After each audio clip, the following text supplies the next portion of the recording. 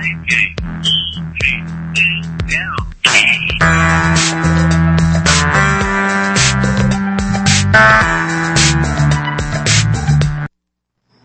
good morning. This is Bike Talk, and we're on the phone with Dana from the hospital. Hi, Dana. Hi. How's it going over there? I don't know, it's pretty good. I'm having like breakfast and a couple of my friends are here. Do you have friends there all the time? Seems like. Yeah, pretty much, like, the bike scene has been awesome. Like, a lot of my friends are all just, like, non-stop. Like, some of them spend the night, when I wake up in the morning till, like, basically when I go to sleep, people are here. Did you just have your surgery? No, they ended up, they're gonna give me the surgery later. They've been, having me take more x-rays and MRIs to make sure exactly what I needed. And what do they say is going on? I have 2 broken legs. Okay. And my shoulder was out of joint, and they're going to also check if it still really hurts.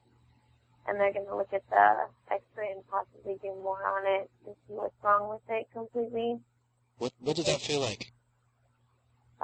Like the bones, like, are making, like, rubbing. Like, I feel them crack every time I move a certain way. Oh, my God. Really sore. My legs are basically wrapped in a cast up to, like, my hip. Should you be feeling the bones rubbing around in a cast? No, I can't move my legs. Oh. At all. Oh, They're completely straight and, like, stuck out. So. Wow. How long have you been in the hospital now? 4 days? 3 days? Since Wednesday night.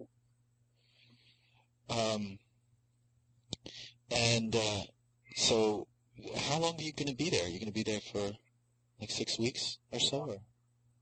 I'm not sure. Like, they told me it was going to be till Friday, and clearly it's, Saturday. But they just gave me some medication. So. But I mean, it takes a while to get out of the hospital for something like that, right? And do you want to talk to me about Wednesday night? What? About that, how it happened? Yeah. Hold on 1 second. You have to take one of my pills. Okay. So we're talking to Dana, and she was on the Midnight Riders ride Wednesday when a drunk driver plowed into the group.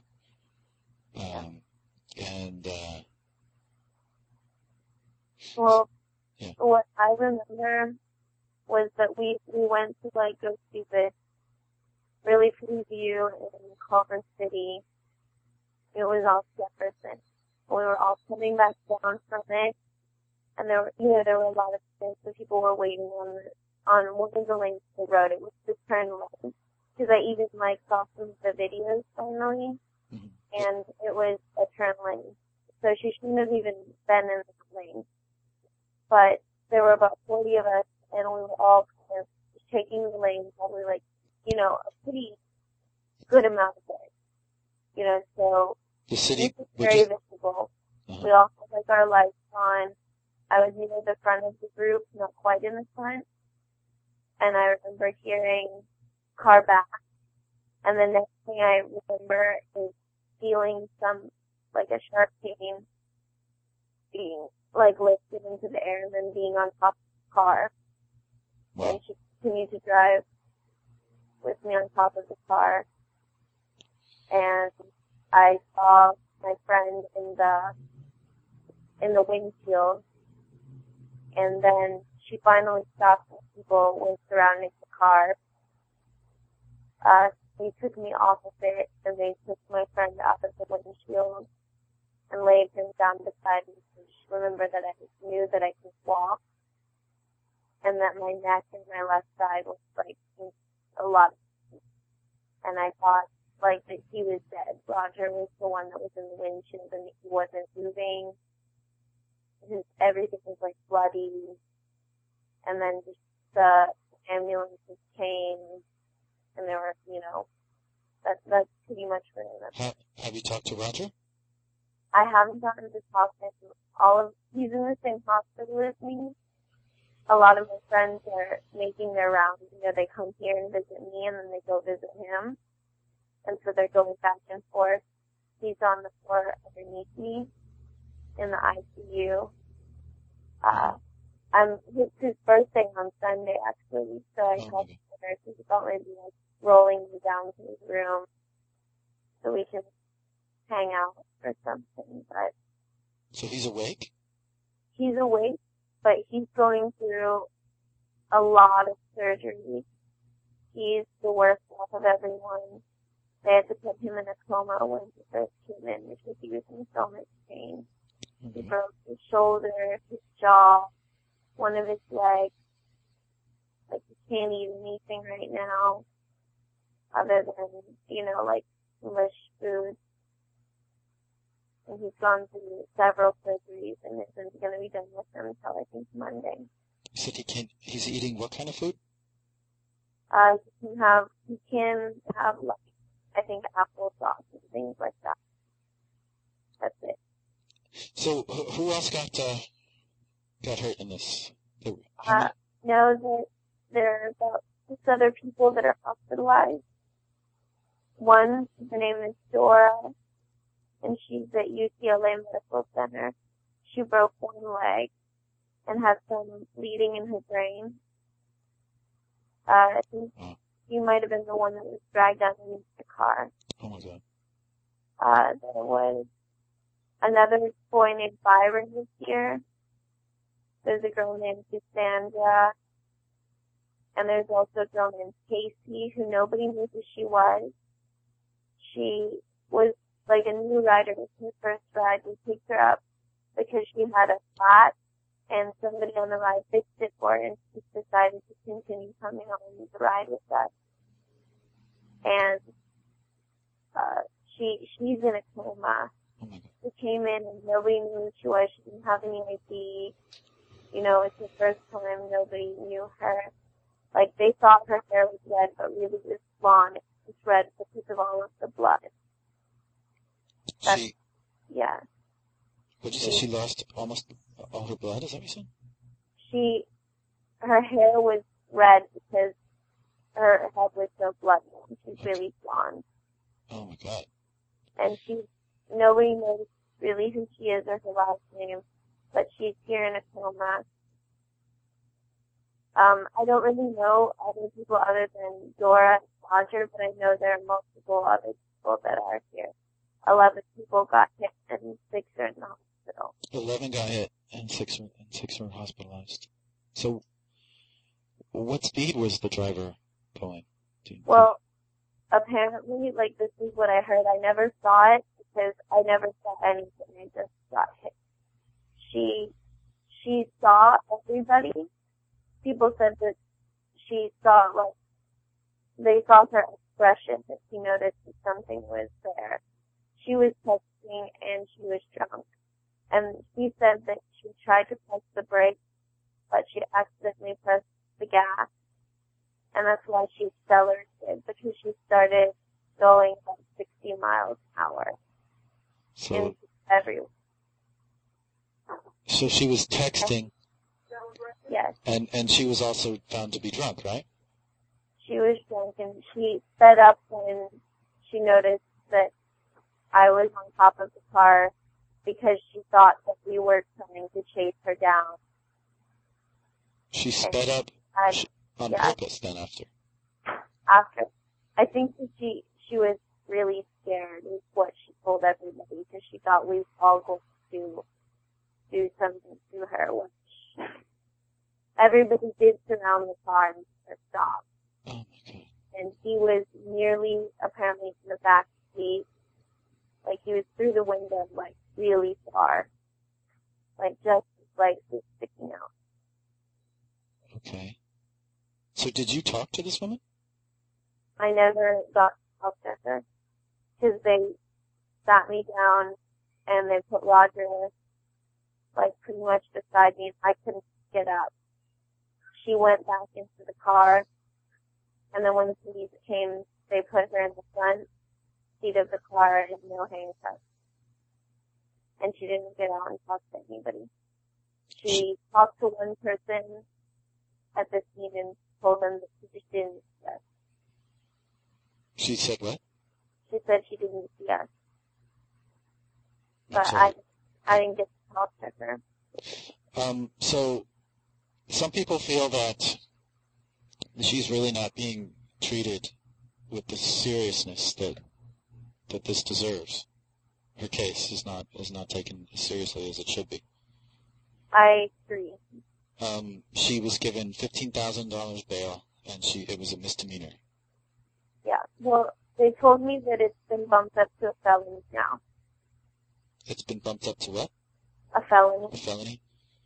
They told me that, but I'm not completely sure. Well, there's just, I think, a sense that bike accidents are treated differently. Yeah. Well, they were making a huge deal that we were drunk, or, you know, that there were condoms and all of these things. But, I mean, I go to UCLA. I had work the next day. I wasn't drunk. And she still, it doesn't have anything to do with the fact that whether or not we were drunk. She drove with me on the top of her car. You know, she put somebody through a windshield. That if there were a bunch of drunk pedestrians walking around on the road, whether or not they're sober or drunk, and somebody comes and hits them with their car, it's still a big deal. And we weren't even pedestrians on the road. We were about to ride our bikes, and we have every right to be on the road when we're all riding our bikes. It's 3 people per bike to take up the lane, and we had about 4 people. Mm-hmm. We had the right to take the lane. Yeah, if you watch the news report on ABC, it says, you know, it brings up the fact that there was beer found at the scene and there were condoms found at the scene, as if this is like a mitigating factor in her crashing into you. Yeah. So, and the condoms, I don't know whose they were. I don't think they were really a part of this. It has nothing to do with it. The beer has nothing to do with it either. They even, found out my blood alcohol level.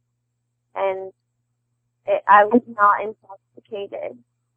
So that has absolutely nothing to do with the situation. Because I'm one of the people that got hit, and I don't know about several of the other people, whether or not they were drunk or not, but we were not all intoxicated. There were no condoms on me, and I still have 2 broken legs and I'm in the hospital. So for them to blame it on things like that is completely ridiculous. So I have one person on Facebook is saying that they're asking what could be done about this, you know. Yeah. And do you have any ideas, like letters to the DA, to the mayor, to the police, to the media? I think letters would be a good thing. I just think that, you know, any kind of thing that we can show that the bike community is responsible and that they're caring.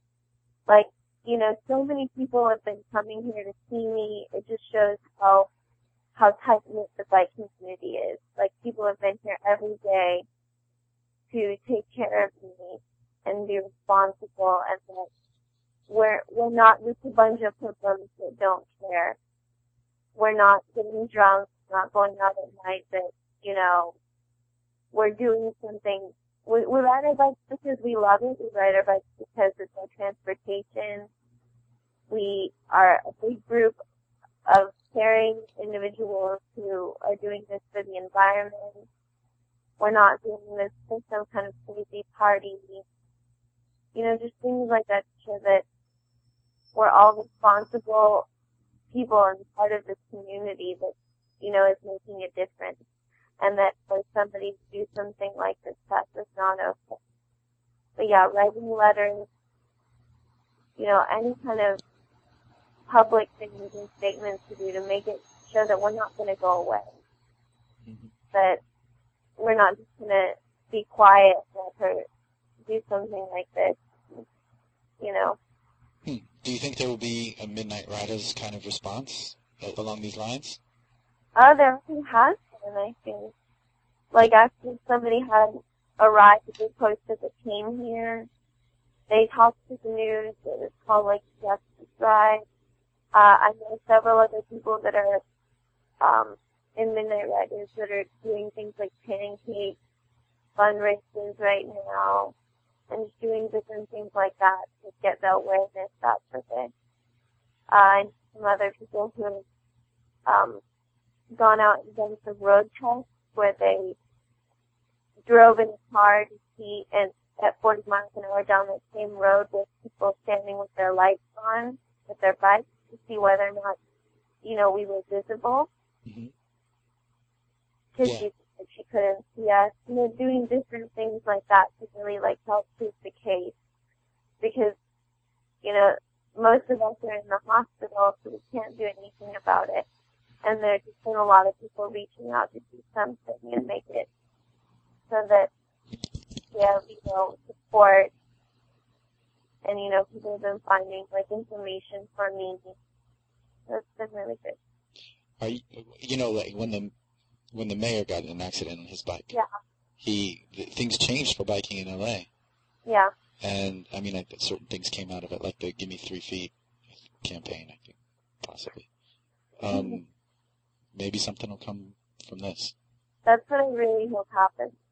I was talking to the person who's leading this ride, and, this is a negative thing. This is really, it really stinks, that this happened, and I'm not happy, but I know that if we all come together and, so many people in the bike community are coming together over this, so many people are upset, that we can make this into something positive. Instead of taking this and just being upset and being in the hospital, we can all come together and, make it so that there's a laws change so that drunk drivers, are punished for doing things like this so that there are more safety laws for people like bikers who are biking tonight. Instead of saying, well, why were you biking tonight with this big group? You can't do that. They should be making it more safe for us. And we have the ability to do that because we're in this situation. And rather than turning it into a negative and saying how bad it is, we can make it into something positive. Okay. And we can really do something good for LA and the bike community. Yeah. So I guess is there some way that we can direct people who are interested in following the repercussions, following what comes out of this? Midnight Riders, or should they follow you on Facebook or? They can follow me on Facebook. I've been adding a lot of people. I know that a lot of people are looking things up for me, so I can post more information. I know that there are a lot of people just doing different things to try and help. I don't know if we can make a Facebook group or something where people can post stuff. I know that Bike Talk is getting a lot of information. I've seen it. People posting all the time in there. Yeah. So. Well, and is there a Twitter for you? I don't have a Twitter. I just have a Facebook. Your Facebook is Dana Dirty South. Yeah. How'd you get that name? I'm from North Carolina. Okay. Yeah. Cool.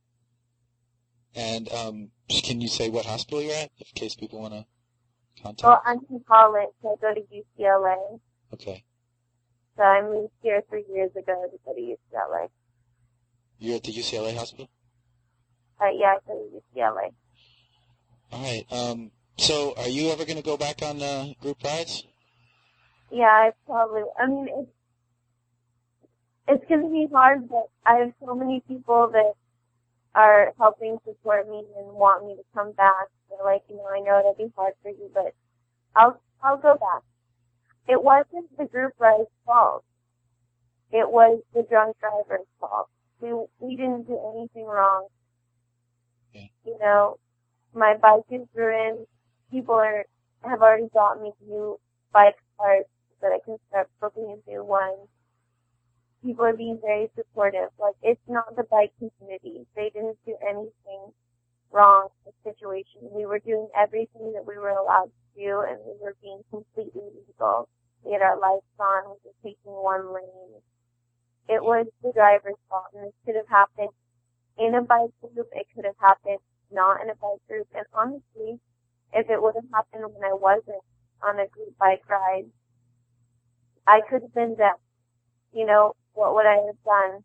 Nobody would have helped me the way that I'm being helped now. So, I would go on another group bike ride. These are the people that have been here for me. I have no family here. My mom is flying from North Carolina. That's where I was born and raised. All my family is there. But I still constantly have people in my room because of the wonderful bikes that we had in LA. Like, spending the night with me, making sure that I'm okay, getting me coffee. They went to my house and got my things, you know. Yeah, wow. So that's...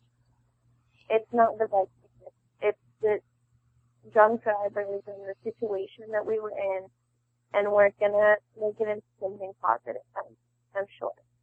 All right. Well, I'm glad. Well, definitely we'll be following that, and I'd love to, help you in any way I can, and Bike Talk will help. To try to turn it into something positive if possible. Yeah. All right. Well, maybe is there anything else you want to? Well, everybody should show up to the court date, which is on 7/11. Like, I don't know much information about it right now because I just started looking at all of the news because I didn't really have a computer before. But yeah, I think having a huge bike presence at her court date would be an amazingly big thing, to show our presence. So. Yeah.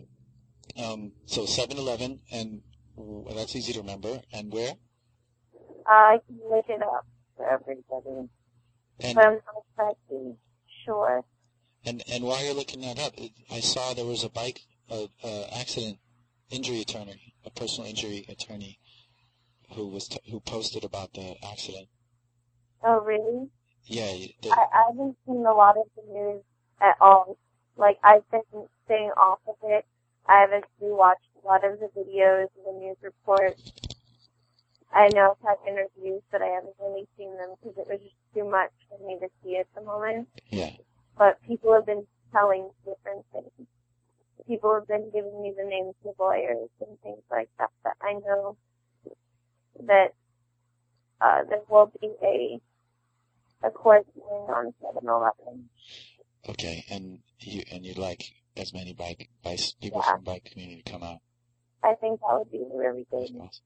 That to show that the support of the community. Well, where they're helpless and things like that, and show that we're a good, safe, healthy community that wants to protect everybody and we want to be safe on the road. Well, this is something I think people can get, can come together around. Yeah. Definitely. So, this guy Paul Ralph is a personal injury trial attorney, and he posted on their blog all about it. Okay. So you might check that out. Ralph's blog? Well, it's the law offices of Paul W. Ralph in Orange County, and apparently Paul Ralph blogged about it, the whole news story, and then he talks about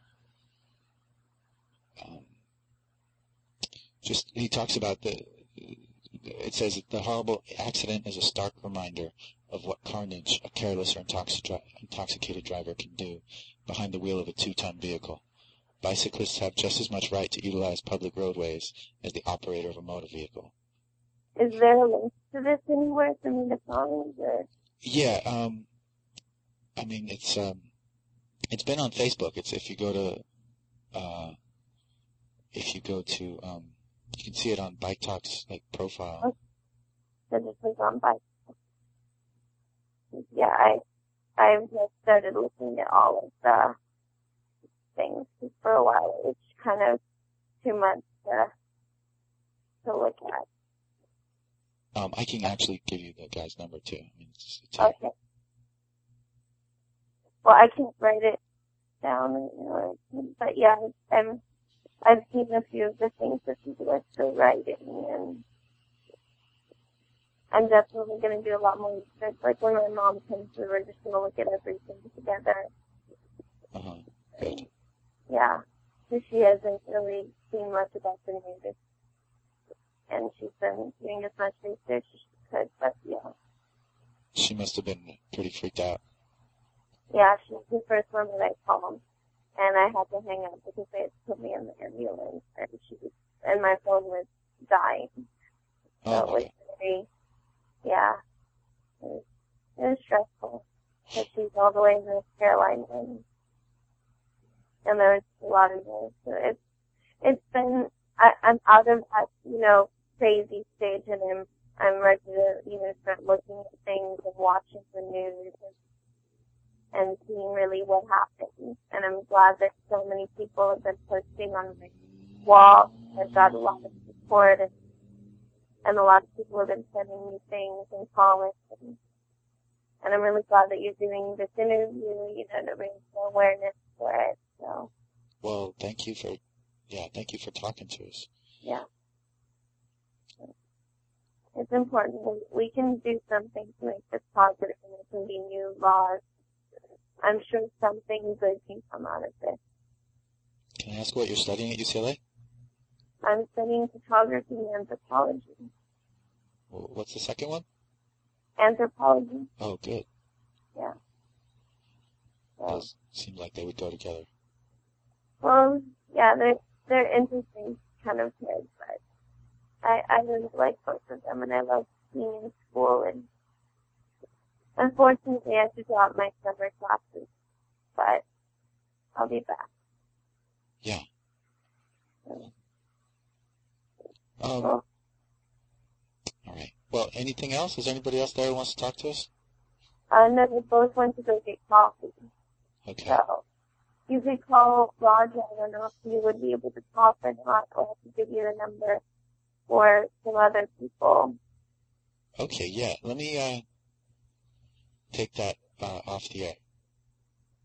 Take what? I'll take those numbers off. I'll put on a song, I guess, because we don't want their numbers everywhere. Okay, yeah, like I can tell you, like I can get off the phone and then write them down and send them. Oh, yeah. Would that be good? That makes sense. Okay. So should I send it to Bike Talk, or what should I send it to? Yeah, I mean, just, our email is liveBikeTalk@gmail.com. Gmail? Okay. BikeTalk@gmail.com. Live Bike Talk. LiveBikeTalk@gmail.com. Okay. All right. Well, thanks a lot. Thank you. All right. But yeah, I want to keep in touch. All right. Yeah. Okay. I'll be around. Yeah. Okay. All right. Okay. Talk soon. Bye. Okay, that was Dana, and we are going to wait. Paul Chicken Leather's coming. I'm gonna put some music on. If you want to learn more about what's going on with Dana, check out Dana Dirty South on Facebook. And hopefully we'll talk to Roger and some of the other people who were hit.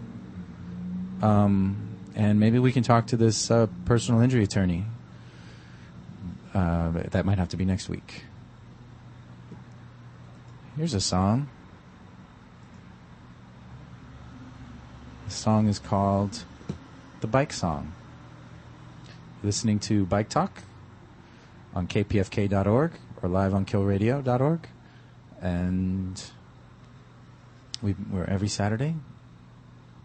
See us on Facebook, livebiketalk@gmail.com.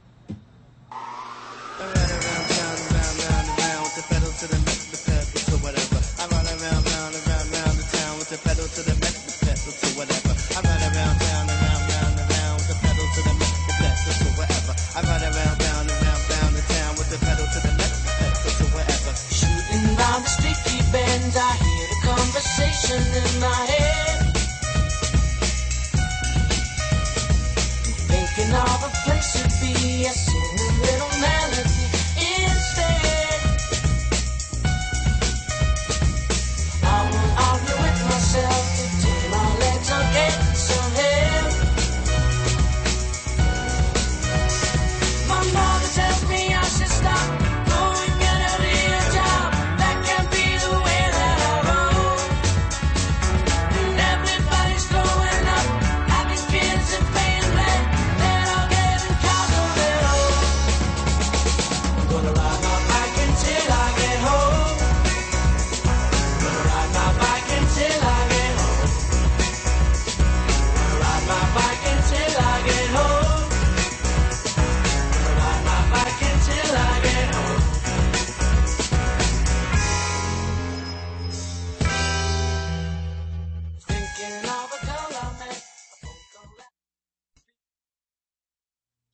Okay, we're on the phone with Roadblock, one of the founders of Midnight Riders. And how you doing, Roadblock?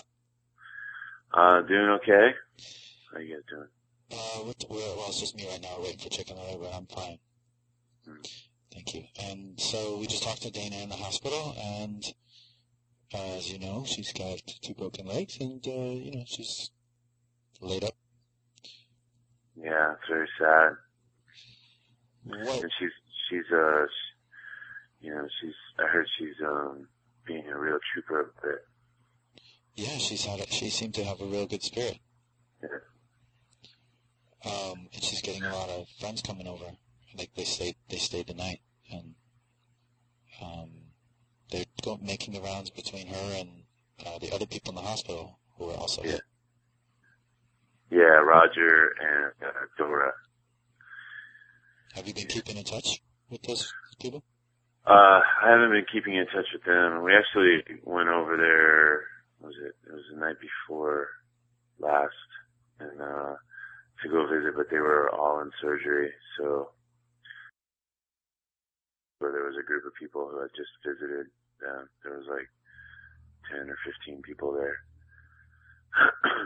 So a lot of people have been, visiting and supporting everyone.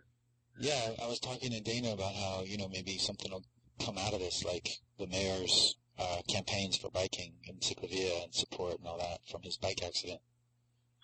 Maybe, yeah. Try to stay hopeful about that, but I'm already seeing indications from, at least from LAPD that they're trying to throw blame on the cyclists. So we're building a case against that. I was out with Chick Miller and a couple of witnesses the other night, filming the scene of the crime, because one of the preliminary conclusions, or one of the conclusions of the preliminary investigation, is that this driver was coming around a blind curve and couldn't see everybody standing in the with their bikes on the street. So we wanted to find out exactly how blind that curve was, and looking on the Google Maps, it looks like the curve or the bend in the road was about 1,000 feet back, which is 10 football fields. Is that right? 1,000 feet, or like something like that, like 3. It's far. Something. I don't even know what a football field is, anyways. 50 yards, right? Or 100 yards. Something like 100 yards, so 300 feet. So three football fields back was the bend in the road. So, we did a little video and showed that the line of sight to where the group was, about 500 feet at night if there was any bike lights at all. We used 4 bike lights and had some guys stand where the crash happened and established that, a minimum of 450 feet back had plenty of visibility at night. So you actually went out there at night and measured it and everything? Well, we measured it using Google Maps because the distances are so huge, but I created a Google Map with markers where all the incidents happened. We brought a couple witnesses out there to verify where the crash happened and where people were grouping up, getting ready to leave the park that they were at. And while we were out there, actually, Culver City detectives rolled up, and we told them what we were doing, and they were doing basically the same thing. So and that was promising, because they're going to be taking over the investigation, since it actually technically occurred in Culver City, and that was not known at the night of the incident. And that's why the LAPD responded. So Culver City detectives were really nice and really empathetic. So it seemed promising that there wasn't going to be a blame the victim mentality coming from them that was coming from the LAPD. So. Do you think the LAPD has a bias against Well, cyclists? I don't think everybody in the LAPD does, but I'm a member of the LAPD Bike Task Force, and we had a meeting the day after, on Thursday, the day after the crime happened, and the two, I guess there were the two lead detectives, or one of them was a watch commander, and the other one was a lead detective in the traffic division that are taking care of this case. They were presenting their findings, and as soon as I heard primary cause of collision was pedestrians in the street, it already felt like, oh, really? That's the primary cause, not the fact that this person was drinking or texting or was drunk. It's that there were people in the street, And I've talked to other police officers about this who disagree with that finding, that are saying, well, that could be a contributing factor, but it's very rarely the primary factor. I mean, in those kinds of situations, people have to run out in front of the car, when the car has no ability to stop in time, like a kid running out into the street after a ball. Mm-hmm. But, according to the law, if there's pedestrians in the street, the car has to yield, regardless of the reason why those pedestrians are in the street, if you have, let's say one of those riders had fallen, a cyclist, or got hit by a car earlier and was down, and there was a group of people, trying to render aid, that car launching down Jefferson at high speed would be at fault if it plowed into those people, because those people had a reason to be there. And in this case, I mean, they were exiting a driveway, and they were mounting up their bikes, getting ready to go, from what I understand. And that's a reason to be, in the lane. And they were in one lane. They weren't in all three lanes. So, this, according to witnesses, several cars saw them, slowed, drove around, that sort of thing. And we're not sure why this person, who actually, from witness accounts, slowed and then sped up. So we're not quite sure what happened. She slowed. Did she speed up before hitting them, or sped up after hitting them? Sped up before hitting them, from what I understand.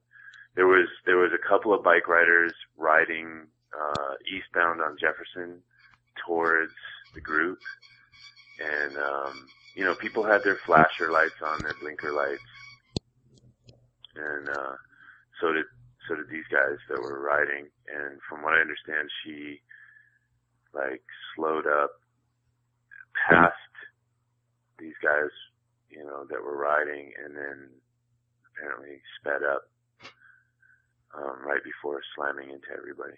So. And she says that she meant to put her foot on the brake and put on the accelerator. That's what she was saying? That's what Dana said, she said. Oh, really? Okay. Well, then, who knows? Does that mean that she was impaired by alcohol? We'll find out, I guess in court.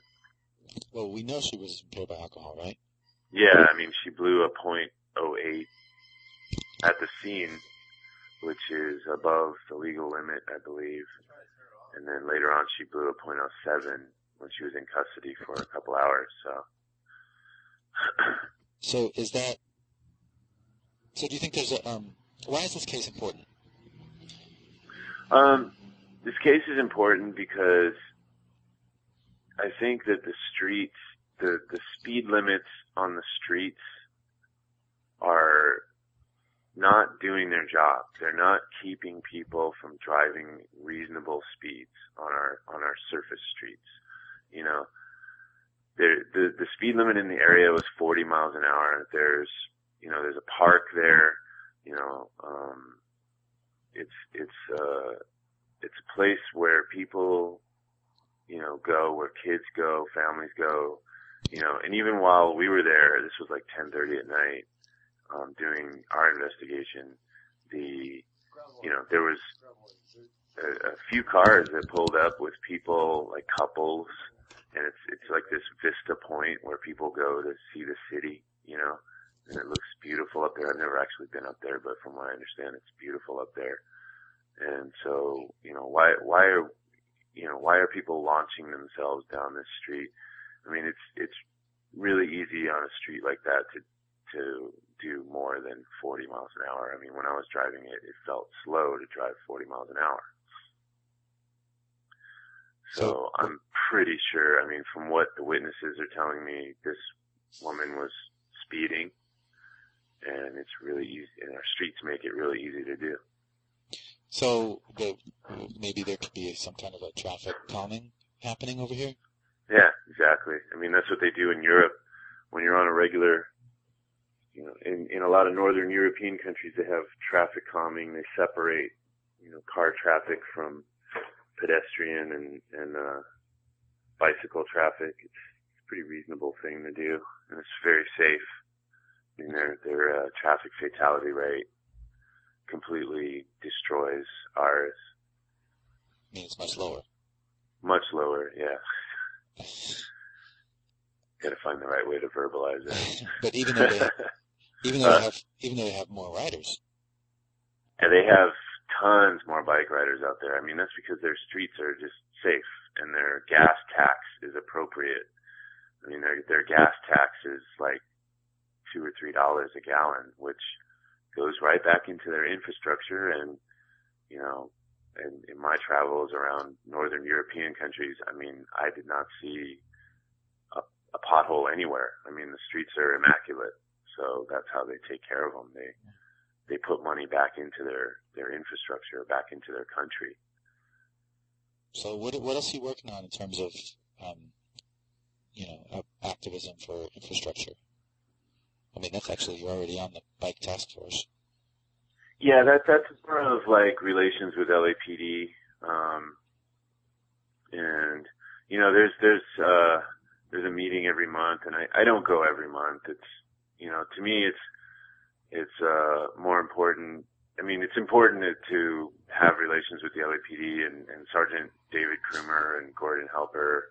Those are a couple guys that come on the Midnight Riders website, and they help people out, and you can always call them, and they give you, they advise you on various, things like collisions and why wasn't, a lot of people get on those boards and they ask, why wasn't this person charged with assault with a deadly weapon, and they explain it, and it makes sense. I mean, I don't feel like this woman, I don't feel like anybody wants to run down a bunch of cyclists, unless it's like, like that case in Brazil where it was very obviously the guy intended to run down a bunch of cyclists.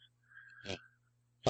So you got, Chicken Leather has a question, but I just have one thing is that there's a lot of fuck the pigs going on right now. Yeah. No, they shouldn't, and they shouldn't be angry, and we should be angry, but we shouldn't be lashing out at, the more that we insult people, or the more we try to, some people are, talking about this woman and say, justice should be served, she should spend 20 years in jail, and it's like, the more that we look like a big old angry mob, like a lynch mob, it's gonna, there's not gonna be any sympathy won from the general public, which is important. And it's not, people screw up. This woman screwed up. There's no use, coming down on people so hard. I mean, she's gonna be punished. She should lose her license. She should lose her license for, at least 5 years, but that's not gonna happen. What's gonna happen is maybe she will do some jail time, or, and her insurance company is, obviously going to fight as hard as possible not to pay anybody for their injuries. But that just tells me that we have a systematic problem. It's a problem with the system. And that goes, there is some reason to be angry at the LAPD. I mean, at some of the officers, because media reports came out the morning of. I was sitting there at like 6 a.m. watching the news reports, and one of the news reports was like this, I forget her name, Stephanie Stanton from NBC. She reported that condoms and beer bottles were found at the crash scene. And that's not the only reporter who said that. Right. There was another reporter, Alex Michael from ABC. And so that tells me that the LAPD was going around saying, okay, fine, maybe there were beer bottles at the scene. Who knows? I didn't see any in the video footage that was shown on TV. There was not a single beer can or beer bottle, and you can pretty much guarantee that if they found it at the scene of the site, at the scene of the crash, that they would have filmed it, because I don't know, I just feel like they would have done that. But there was nothing there. And then condoms, like what? So what are you trying to say? Is this relevant to the case?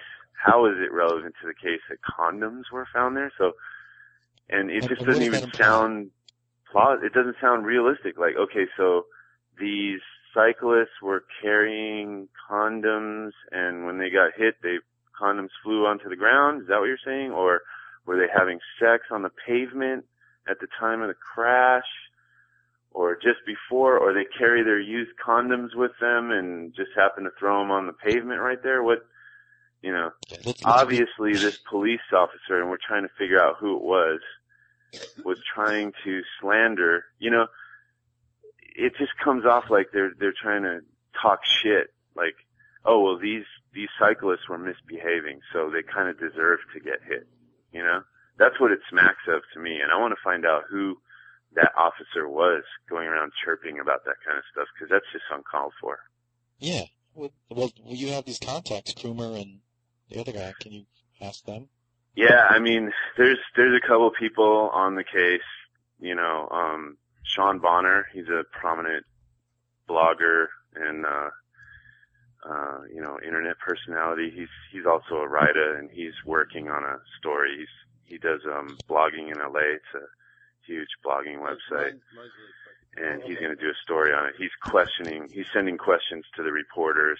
The reporters actually responded back to another, person on the Midnight Riders forum saying that, the officer didn't want to be named, and, that he felt like the officer was, I don't know, there's some direct quotes on there, like, something to the effect of both sides were doing wrong. That's the feeling he got, or the impression he got from the officer. Like the officer said, quote, well, you're not hearing the other side of the story. These cyclists are bad people, that kind of thing. So we're going to find out who that is, or at least try to, and really at least bring some attention to it. I mean, yeah. Well, this Chicken Leather here, Roadblock. I know there's been, in the past, there's been some disagreement over who's serving and protecting us when it comes to the LAPD, and especially there was a lot of talk on the threads and on Facebook, especially, so much so that ABC corrected it from their earlier reports to their latter reports. Oh, they did. And yeah, we have some of that here. But one of the things that I did notice is the condom and things were dropped. But you have to remember, this was right at the time. This was also breaking news at the time that Wemmer was doing it. There was a scandal in Big Bear about yearbooks having people, teenagers in the background. And then, of course, just to make it scintillating, I was thinking this should be something that was probably like something pointed in the background. Something in the park. Oh, yes, the usual trash in the park, and this park has been known to have this and that, and so it's just something that probably was woven into the fabric by the news reporting or something, and yet here it is being re-reported and stuff. And I think towards the end, especially some of the other news organizations on, not ABC, but some of the other ones, the local ABC affiliate, were able to just say, hey, look, let's look at this just black and white. Somebody's texting, admitting they're drunk, or had a few drinks, texting, and running over these people. We're just going to call this what it is. She's a alleged person, and it was great to see that thing. But they also balanced it with the fact that that there were other factors. I heard on the other news report that the streetlights were out. So maybe the road conditions weren't perfect, but that's no reason to be speeding at 60 miles an hour, even though it might feel comfortable, and it might be something that you do normally, but, road conditions change. That's why you have to be alert, and that's why, and I'm the first one to tell you, every day when I'm on a bike, I look over and there's either somebody eating, texting, on a phone, and it's like, if I was a police officer, it's like you'd have a field day, but it's like, is it about impeding traffic, or is it about safety? And at one point, I'm sure they wrestle that all the time. But I'm being the devil's advocate here for something that's more serious than that. As every news station does their report from in front of a hospital or something, because that's the sensationalist nature of the news cycle that day. I mean, when you have them interrupting news just to tell you that somebody's resigning because of some non-event in the world when it comes out to it. I mean, surprisingly to me, Fox News was the only newscast that I saw that actually, gave a victim-friendly report. I was amazed. I put it up on the Midnight Rider site, too, because it was such a, fair and balanced report. I don't know. Basically, they were really sympathetic. They're like, these guys were out on their bikes, in the middle of the night, and they say they do that because there's less traffic, which is totally true. And they didn't mention anything about condoms. They were just like, a driver slammed into a bunch of people. That's the story, It didn't seem like they were trying to be sensationalist for once. It was kind of crazy. Yeah, I think for too long we're looking at this as being, they're woven kind of liberal and conservative ideas into the newscast. I mean, we could argue whether this is the idea that, well, there's depraved people, they deserve what they get, is on one kind of litmus of the scale. It's almost like I was reading this, and all I can remember was the cardinal rule in a horror film. It's like, well, if you have sex in a horror film or you drink, you're going to die, or if you're wearing a red coat or black in a Star Trek movie, you're the next victim or something. So these are things that people are starting to believe, which is really sad. Yeah. I mean, and they shouldn't transcend the seriousness of this, but it's out there. Well, here you go. Nick's got another question. Were you about to sign up? Oh, I thought you were going to. I was just going to say, what about the 7-Eleven court date? Are you going to mobilize people for that? For the driver? I don't think people should. I think there should be some representatives there, but I don't think a mob should show up because it's only going to hurt our cause at the end of the day, because we're going to look like, if there is people that are going to show up, they should be respectful and, just keep it real low key, I think, because I just think it's not going to help any cyclist cause if you see a bunch of angry cyclists, because it's just a tragedy, and we shouldn't be taking this and trying to, form a lynch mob or something on this particular woman. We should be forming a group at City Hall talking about, there's a couple cases going on right now that we should be talking about. We should be talking about Alex Romero in Canoga Park, who was run down and killed by a speeding driver who the license plate was captured, and the police have this person's name and location, and it's been a month and a half or 2 months and nothing's happened. They can't find the car. And while at the same time that happened, in the same period, I mean, Alex Romero was killed in like April, sometime in April, so I guess even more than like a month and a half. But anyways, that during that same time, you know, this San Francisco Giants fan, you know, God bless his soul, he got his ass whooped at Dodger Stadium.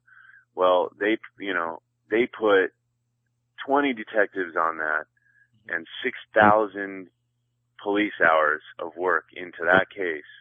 Yet at the same time, they just seem to be dragging their feet, and they have an identified person in this Alex Romero case. And that, to me, it just doesn't seem fair. It doesn't seem fair that the traffic division is handling the Alex Romero, you know, death. And who knows? I mean, I happen to know that those traffic division police officers don't have a lot of resources, and my concern is why aren't they dedicating more resources to that person's death when they've, you know, spent so much money and time on, you know, this Giants fan who, you know, he didn't deserve to get his ass kicked, but, you know, where's the balance here? How are we balancing our resources? Is it just because it's the Dodgers and it's opening day and that could affect ticket sales? Well, yeah. You know? Or is it because Alex Romero is Hispanic, you know, and this Giants fan was white? Wow. You know, it makes you wonder, and the LAPD is not doing something to change that opinion, you know, it just makes you wonder. Well, you're there on the bike task force, and that's like our wedge. Mm-hmm. And you get to talk to the police. Definitely. I mean, I don't hold back. I mean, when I was at that last meeting, you know, I was questioning them on the pedestrian thing. You know, it's like, oh, are they really pedestrians? Or if you know, let's say they're mounting up on their bikes, does that make them vehicles? You know, why is this different?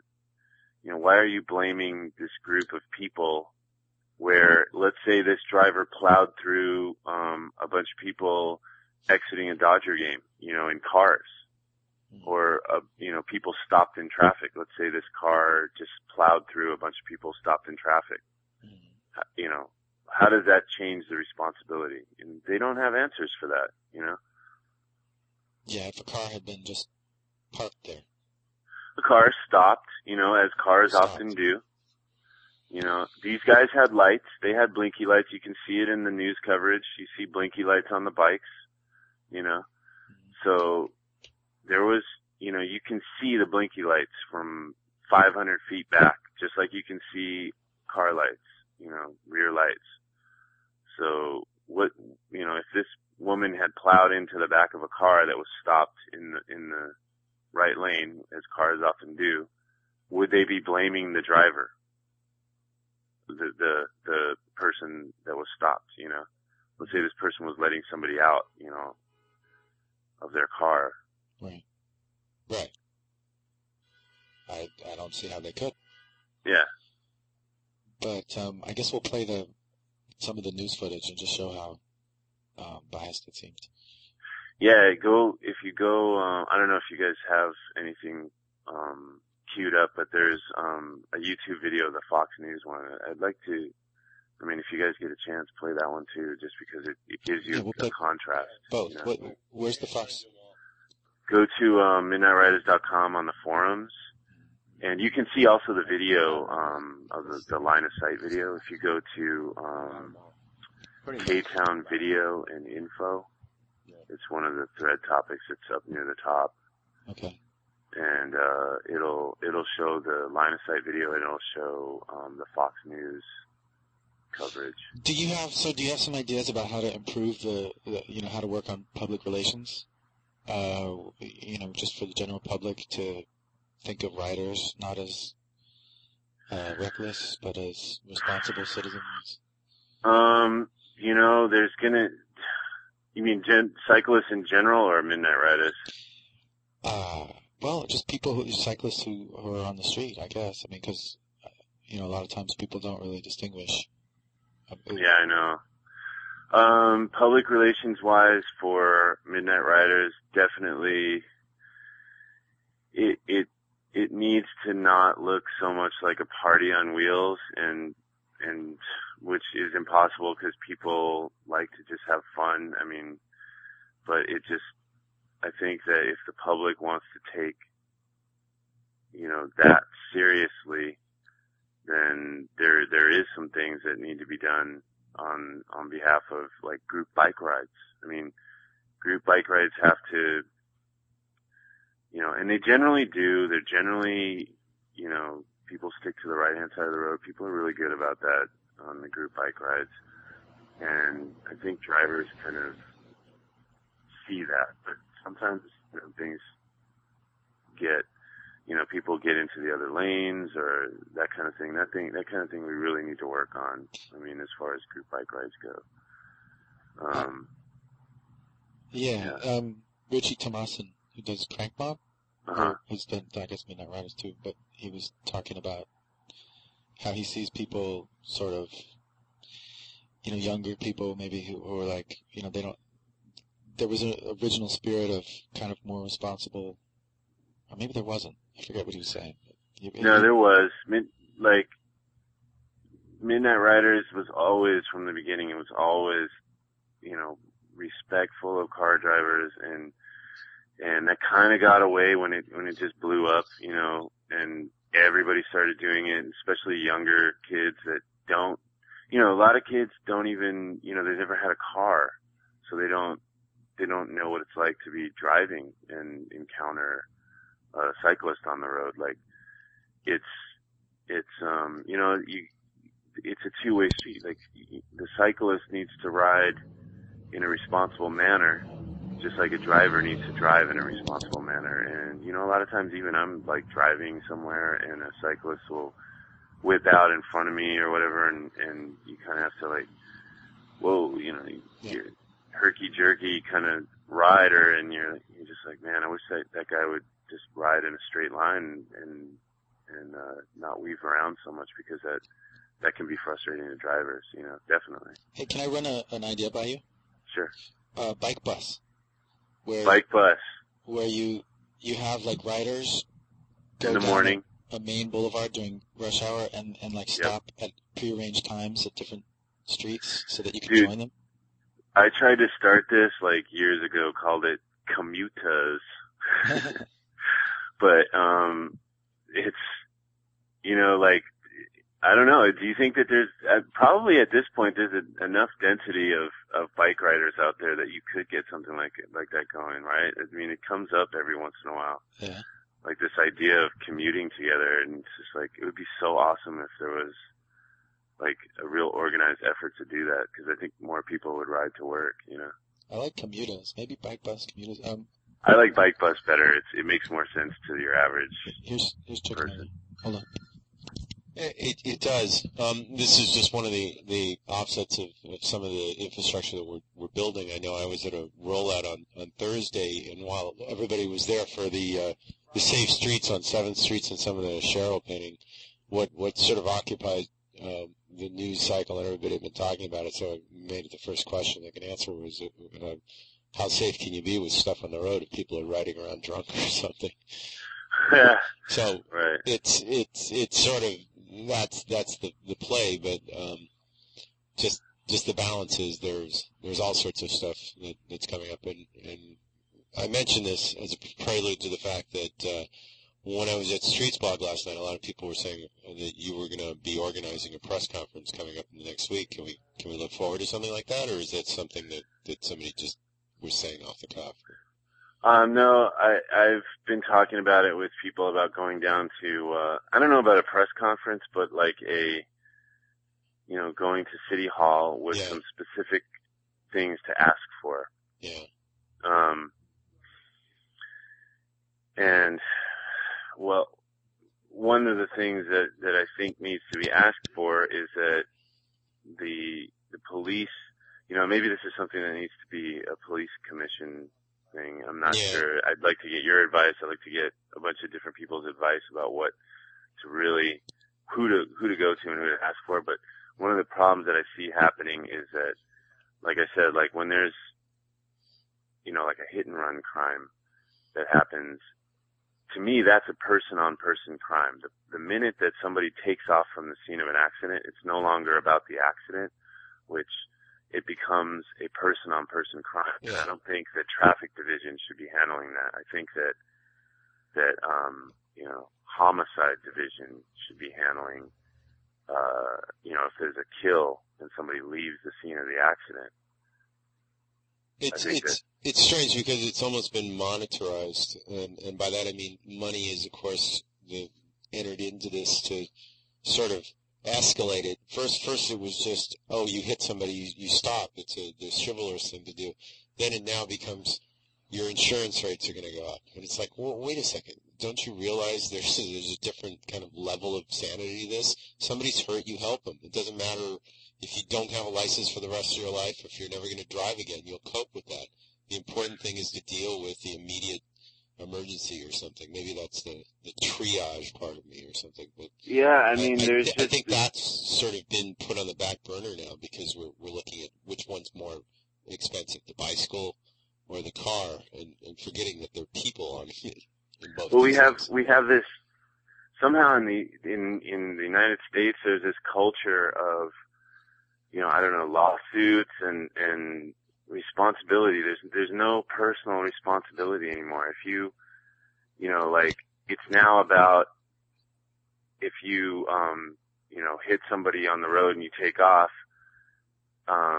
you're not a responsible citizen. You're not a responsible human being. And then they find you and you lawyer up and you do everything you can to avoid being responsible for this thing that you fucking did, you know?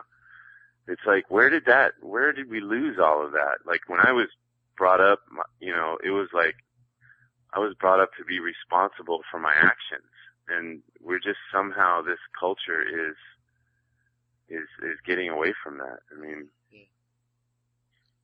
Well, hopefully we'll be more responsible for these things. I know that there's, even they've changed some of the things today. There was supposed to be, a program today in Inglewood about ending the war on drugs, and now it's become, at the end of the day, they just sort of decided to have a bike ride from there over to the spot. So there's people's reactions. I know we all want to do something. There's one outlet. And, well, I think we need to go. I think this is what we need to be asking. You know, how do we change this? I think we need to ask how we change the investigative resources when a crime happens, like a DUI or a hit and run. You know, how do we change? Like, traffic division is so burdened in this car city, you know, with crashes. I mean, every day there's crashes in the city everywhere. Mm-hmm. I can't imagine the traffic division is not just totally overburdened with cases. So we need to shift that over to another department that has better resources to investigate this stuff. I think that needs to change. And I think the other thing we can keep pushing for is for the LADOT and for our city leaders to make our streets safer and calmer. And the speed limits are, like, it's typical to break the speed limit. It's like, if you ever tried to drive down a street at the speed limit, it's impossible. You have a bunch of people behind you ready to jump down your throat because you're driving so slow. Yeah. Well, I like to drive the speed limit. Yeah. And I like to annoy the hell out of the person behind me. Well, that's an avenue that we might explore in the future. I know that this week over at the Flying Pigeon, they had a speaker from Canada that was talking about how you had to go out and hate cars just from the very nature of how they're marketed and what they stand for and how they've been sort of elongated, looking at the historical viewpoint, their thing against bikes. And I thought to myself in a point that's one way to do it. I'd like to think that we can get to it by sharing the road too. You know, maybe this is a different viewpoint that needs to be sort of. I mean, they're both valid. It's just that I think one is a little more caustic, and the other one is probably gets to the same ends, but but a lot of people aren't in harm's way, so to speak. We got to figure out a way to love people out of their cars. You're not going to hate them out of their Exactly. cars. That's what I was saying. I was talking about branding and maybe, instead of using sex as a sort of a news grabbing kind of way, maybe use it as a coaxing you into Mother Earth and the sanity of riding a bike versus the insanity of filling your car up every week and the money and everything else that goes to something you're never going to get. It's so insane when you think about it. Yeah, it is. 405. I mean, you can look at it from how much money we put into this sort of big menagerie of the freeway we call, and then on one side of the city, this is so important that they're going to make it free for the subways, but on the other side of the city, they just sort of, it becomes a footnote. And it's like, yeah, the 60 is going to get closed too, but you know what? We're not going to give you anything that weekend. We're just going to tell you about it. And we're going to charge you the same on subways and buses, even though you need it more. And on this side where, nobody really cares, we're going to make it all free that weekend. So I discussed this with somebody from the Bus Riders Union. They're making the buses are free out in the valley? The buses are going to be free, just the Red Line, that weekend that they're taking out the 405, which I kind of find so funny. Because I think that's a good idea. Well, that's cool. It's a great idea, but I think they should extend it from not just the 405 and make it citywide that weekend. Maybe sure, why not? 405, that's Green so Line, expensive though. 110 or anything. Well, see, they're looking at it like we're losing money instead of like they'd be gaining face. It's the old Well, the thing is, this is they're going to spend this billion, or how many billions are they spending widening the 405? I don't know, but Black Woman. They should have just put a train, a light rail down the middle of the 405 from the orange line to the green line, and kept that open while they were doing the repairs. And make money. They make money back from public transportation, but regular freeways and roadways, we put money into it, we destroy it with our 4,000-pound cars, and then the road destroys our 4,000-pound cars. It's so expensive. It's funny because the media campaign for this, that the news has sort of put on this about the closing down, is just insane. And versus something like they asked people when was the first time you had any kind of inkling or desire to take Metro, and it came like, well, we heard about this thing downtown called Cyclavie, and it seemed kind of silly to take a car to something that was bikes, so we took, public transportation. Which, if you think about it, if that's the first time you've ever used public transportation, well, that's fantastic, because it was, a very pro event, and by that I mean there weren't any minuses to it. It seemed like very positive in that sense. So, Roadblock, I hate to. Do you have any parting words for us? Because we've got another caller on the line here. Oh, right on. No parting words. Just everybody keep calm and try to see this as a systematic problem, and let's not focus on this driver so much. Let's not. Let's not be a lynch mob. Let's really, really try to see if we can get some systematic changes, and absolutely let's do that. Okay, take care, everybody. Thank you. All right. Well, that was of course Roadblock, and I know that there's been a lot of just input on not only online on some of the tweets and the social networking pages, but calls and best wishes out there. And ours are with the people that got injured, and some of the other people that have been inadvertently affected by this.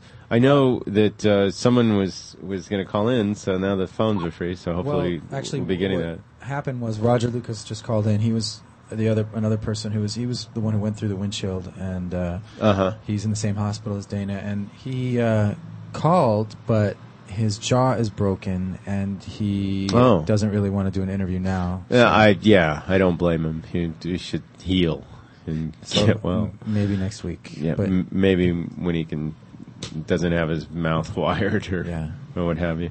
Well, this whole thing and the week up to it, and I'm gonna sort of say a couple of things here that might be provocative, but having been to a couple of these other events that were related to getting out of your car, I mentioned the event that Eves had over there, and he made a couple stops here at Eco Village and at the Flying Pigeon. We're going to make that available. I was supposed to have it digitized this week, but the event sort of pushed me into another kind of thing.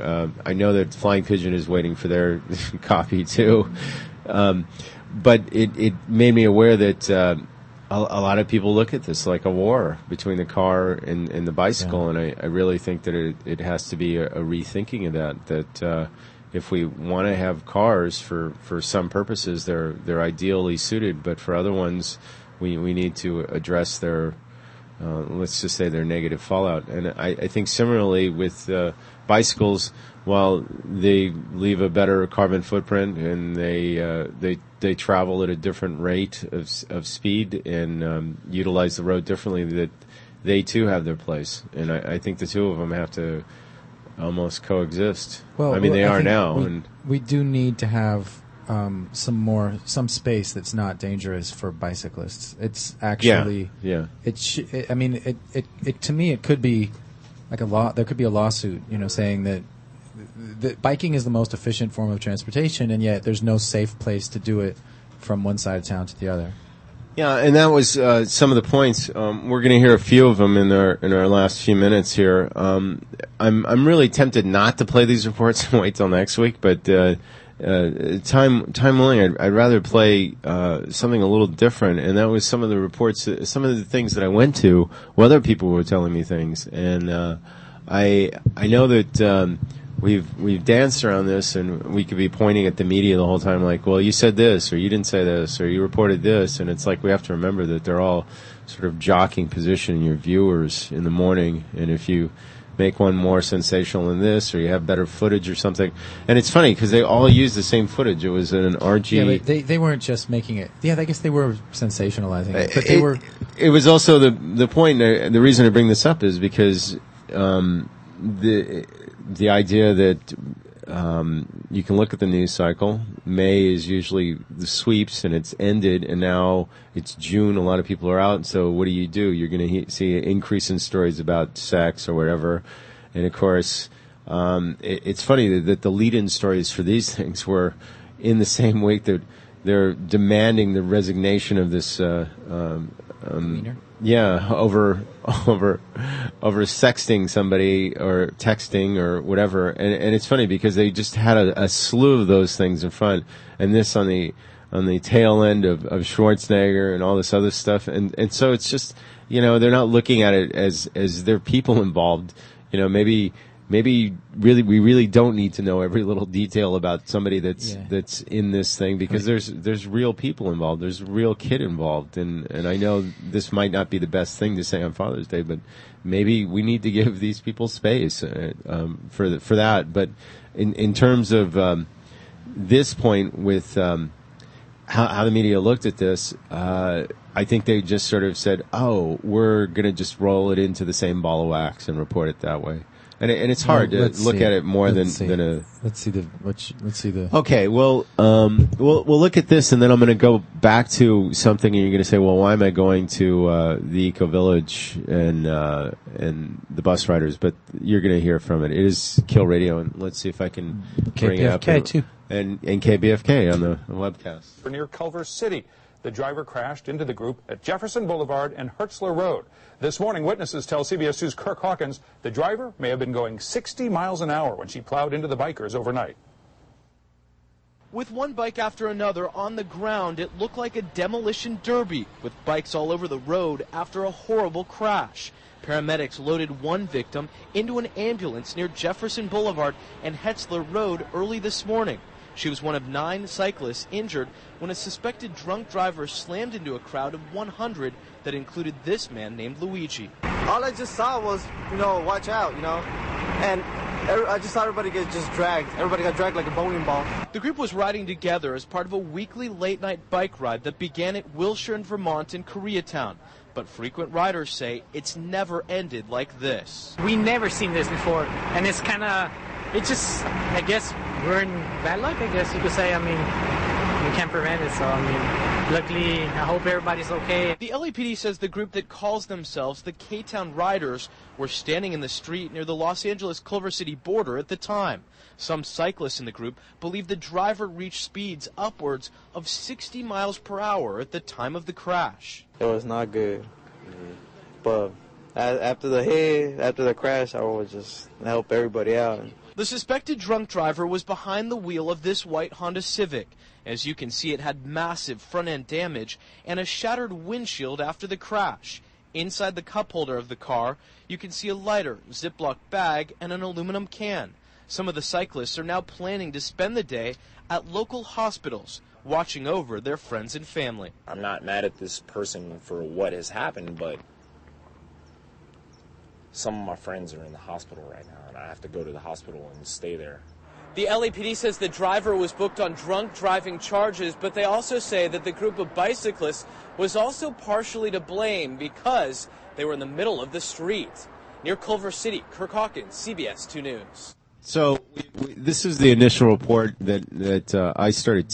I'm of this opinion. I guess that I'm going to see what they're reporting and look at it. But instead of just looking and viewing, I started to grab for videotape, or in this case, a recording or of some type. And this was at 11 o'clock. They'd already been reporting on this for about 3 hours, including. What really amazed me was they were talking about things that are sort of erroneous. You even made a comment about like what's a Ziploc bag and a can of Red Bull have to do with anything, and I think it has to do. Yeah, I think what they're trying to do is these are just things in your car, but the important thing was I noticed on some of the threads that they were there and they had questioned, and some of the eyewitnesses had talked to him, and there's been a lot of discussion whether this is going to ruin a legal case later on because so many people had read about this, and then you're tainted by reports or anything. This is what came out of the social network when it first happened, and there were reports that people had gone up and asked her, and she admitted that she'd been drinking, and she also admitted she was texting. So there you go. I mean, maybe that explains why so many people were hit. She probably wouldn't have admitted that after reflecting on the whole thing. Probably not. She would have probably remained silent. But anyway, what was really funny is these are both going on simultaneously. I'm switching over channels. I don't have the same setup I used to have with the 3 TV sets recording.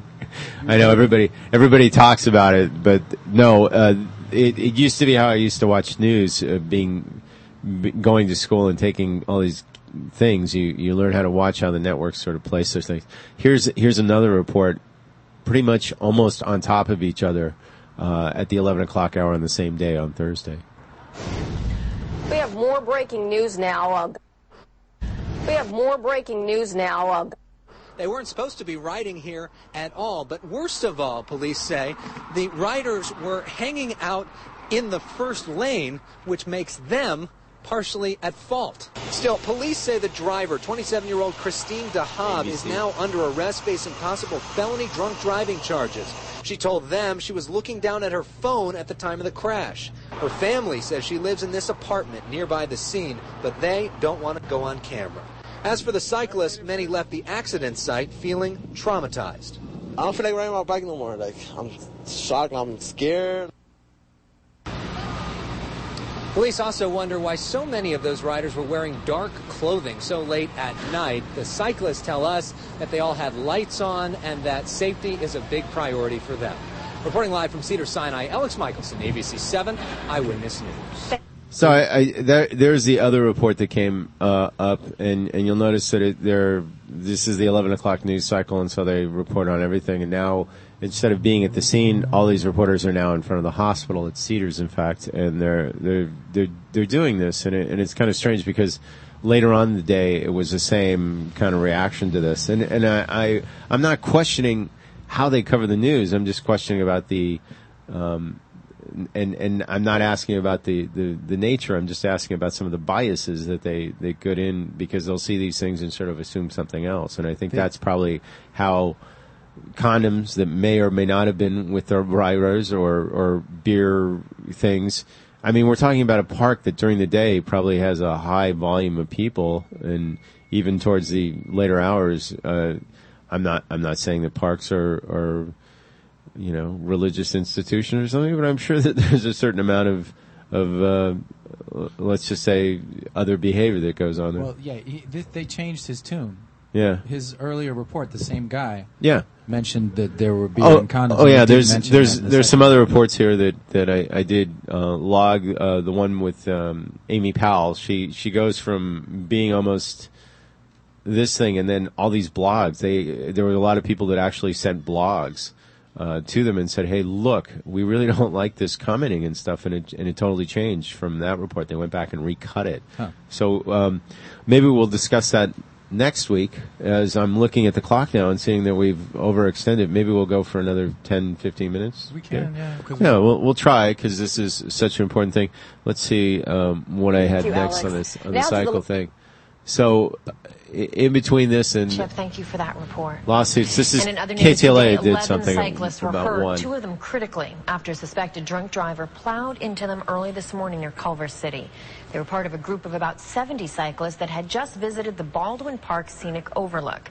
KTLA's Dave Meekum spoke to one cyclist who was knocked unconscious by the impact. Did you see it coming toward you? Yeah.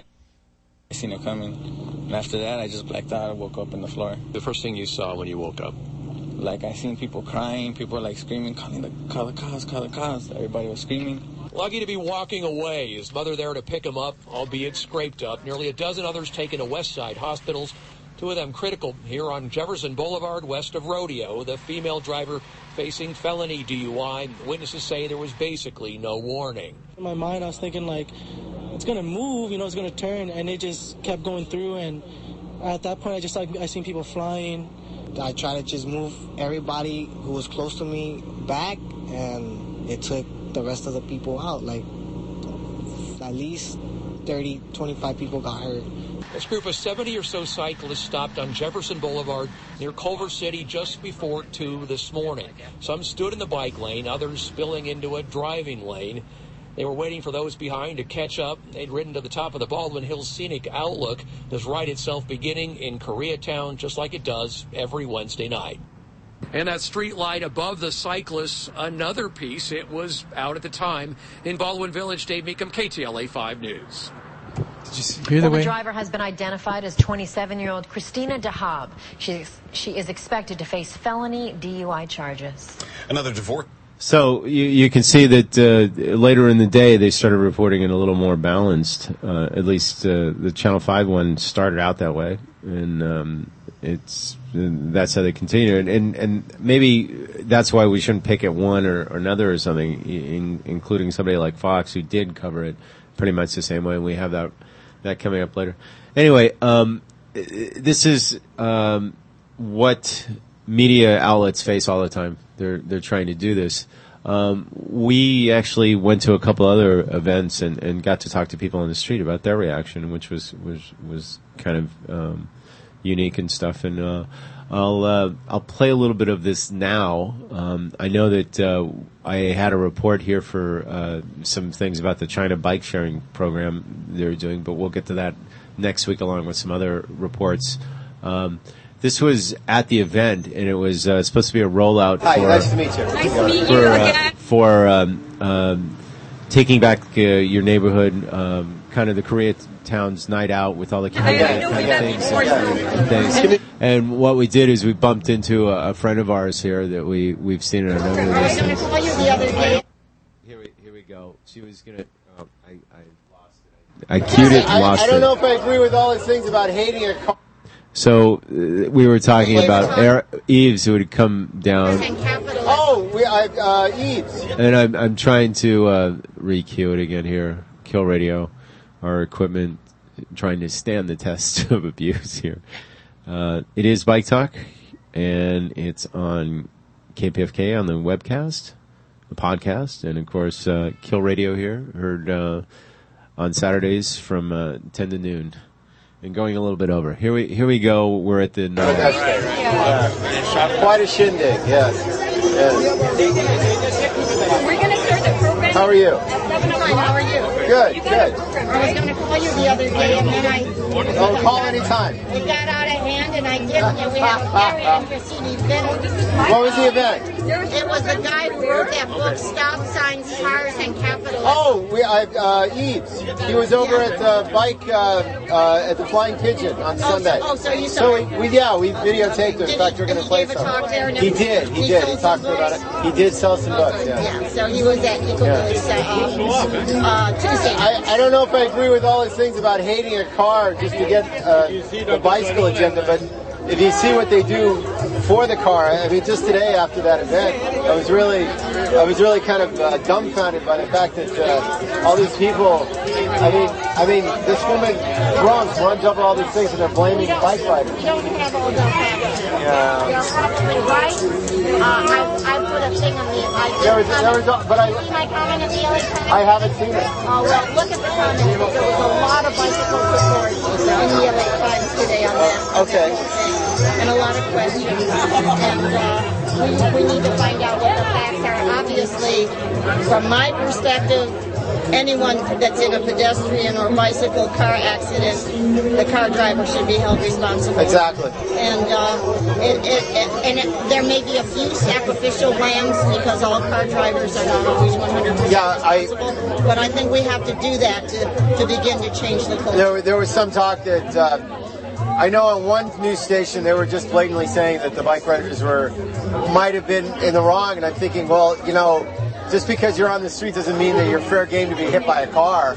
And the other thing was, I know that another station had said, we think that the lights were out there. The actual facilities all were dark when they went in. There's no excuses But if you're drunk and driving that fast and checking your phone, you might want to rethink how you're driving. Or if you're looking at your GPS, or if you're texting, or if you're fixing your makeup because you're about to... Just coming here, coming right here, right now. Somebody was in their car, and I said, "Hey, man," and he goes, "What's going on?" And I go, "Dude, you got two hands on your phone, and you're going uphill in a 3,000-pound car."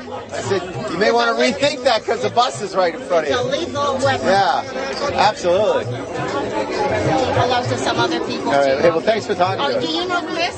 I do, and I'm going to talk to him in a minute. Eric. Yeah. I'm going to talk to him at the bus ride.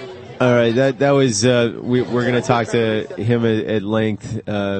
Hopefully later today on Talk Is Still Cheap. We'll play some of this. That was from the Bus Riders Union that are doing a lot of good things, and in fact, some of the issues we talked about this morning come up into it because, believe it or not, he doesn't ride the bus all the time.